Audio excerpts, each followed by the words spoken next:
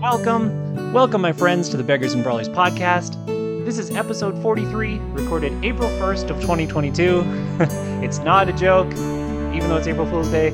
But today, finally, I'm giving you the opportunity you've been waiting for. The opportunity to heckle me in person.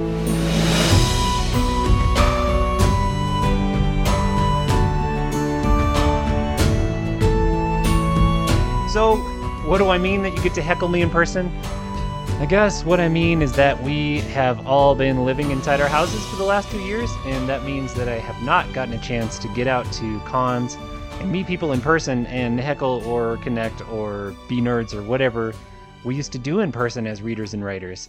But we still have online conferences, and one that my friend started a couple years ago when the pandemic was fresh is still kicking because the pandemic is no longer fresh, but it is still kind of a thing. And the conference has been awesome. So I am going to be on this conference. I personally feel like I'm going to be all over it. I have a lot of events. I'm sure there's people with more, but I not only have a workshop, I also have a panel that I'm on, another panel that I'm moderating, and a reading from my new novella. So there are a lot of chances there for you to heckle me. So I'm just going to basically tell you about those today because they're coming up in a week's time. And I think they might be of interest. Maybe not all of them, but I have a pretty good idea what they're going to be like. So let me tell you about them. The first one is a workshop that is going to be run by me and only me, but it's going to be interactive. So everybody who talks in the YouTube comments, because this whole con happens on YouTube, will be able to do the thing with me. So the thing is, we're calling it nesting threads. I might call it the plot harp or novel weave. I have a lot of ideas for this because it's a tool that's been stewing in the back of my brain for a long time and that I use every time I start to write a book to help me organize all the things I want to do with it into an outline, because I'm someone who likes to have outlines ahead of time. But the cool thing is, if you're a writer and you're not an outliner, you're somebody who just likes to jump into it, a pantser, as we may call them, or a gardener, this tool is good for you too. So it's an idea that I really like and has worked well for me. And I have thoughts of maybe I should put this on the internet somehow as a book or as a course. And so I thought I'd start that by trying it as a workshop. So it's a tool to take the beginnings of a story or the beginnings of an idea for a story and set it all up so that it never gets boring in the middle. And so that if you know the beginning or you know the ending, it basically tells you how to structure the other one so that it'll feel satisfying in the end and that you never get a lagging, slow pacing middle. It's worked really well for me, I think, unless my books suck. But if they do, you're probably not listening, so maybe you think it works well. Anyways, this will be interesting if you're interested in writing. If you have a work in progress, whether, like I said, you plotted it out ahead of time or you pantsed it, this should be helpful. It's also good for heckling.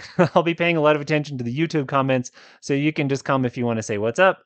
That is going to be on April 8th at 7 p.m. Mountain Time.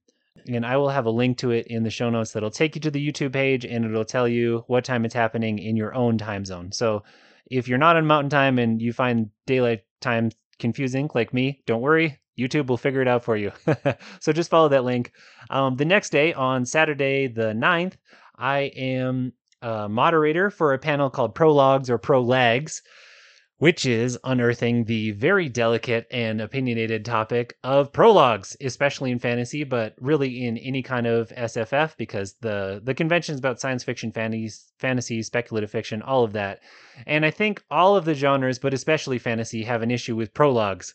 That they seemed like a great idea for a while, then they started to be abused, and now people are divided on what makes a good prologue, if there is such a thing, and lots of opinions about whether this or that one is good or not. So if you have feelings about prologues and you would like to air them in YouTube comments or hear opinionated authors air them, I will be the one wrangling that discussion and maybe occasionally adding my own 2 cents, although basically I'm kind of a prologue lover, although I do think there are lots of ways to abuse them. So that could be an interesting one, good for people who read a lot of fantasy or people who are writing it, because it's something we need to think about, whether we're just going to disguise it as chapter 1 or call it a prologue. And of course, good for heckling. So there is a link to that in the show notes as well. Later that day, I am on a grief, healing, and hope panel in SFF. I'm just a panelist on this one, so it's the one I'm least worried about because it's the only one that I'm not in charge of. And this is basically a panelist of writers who are in the Alchemy of Sorrow anthology with me, which I've told you about before. And that the Kickstarter is over for it. The book will not go on sale until the fall. So this is not like a sales grab. This is just us realizing that as we wrote these stories, because the organizer had her own very intense encounter with grief and healing and hope, I hope, I think that it's a topic that's underrepresented in fantasy, and actually there's a lot of demand for it. We had so many people interested in this book, far more than we thought, and it kind of told us there is a niche here. There is a desire among readers and maybe among writers to have more of this kind of fiction in fantasy. So we're going to talk about that, about what it's like to write it, why we think we need more of it, maybe some about the anthology, but the panel is about fiction and writing and what we like to read, not about buy my book. So probably good if you're interested in fantasy, especially if you read a lot in the genre and you like to think about like what's new and what's changing in it, because I do think this is an area where the genre is changing to include more diversity of experience than it used to. And I think a lot of people are excited about that. And it's interesting if you're an author too, because obviously you need to keep up with what's going on.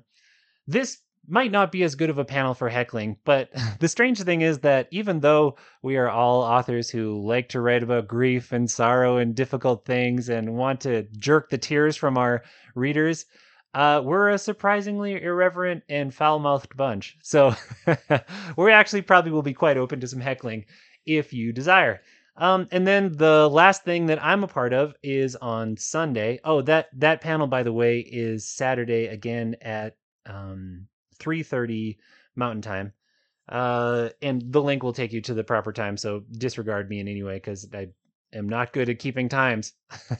Spend too much time writing and not having a job. The last one is on Sunday at 3:30 Mountain Time, and that is a Levi Jacobs reading. And it's going to be me reading from the novella that I'm writing as we speak, the Tidecaller novella that we have talked about some, featuring Gaxna, that's set a few months before book one, and the things that go down between her and the Guild of Therakins, and some secrets that have been lurking in the background of the series since book one, but have never come out. I'm having a lot of fun writing it, and it's far from done. It's still in first draft format, in fact.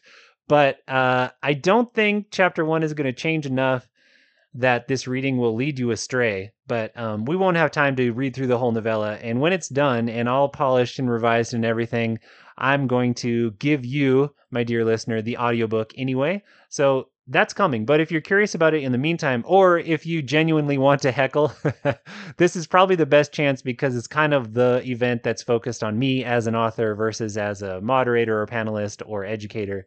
So you can come and listen to it and ask questions, any questions you have about that series or my other series, or like I said, just heckle. So there is a link to that as well, 3:30 Mountain Time on Sunday, April the 10th. So there's a lot going on, a lot of opportunities to heckle.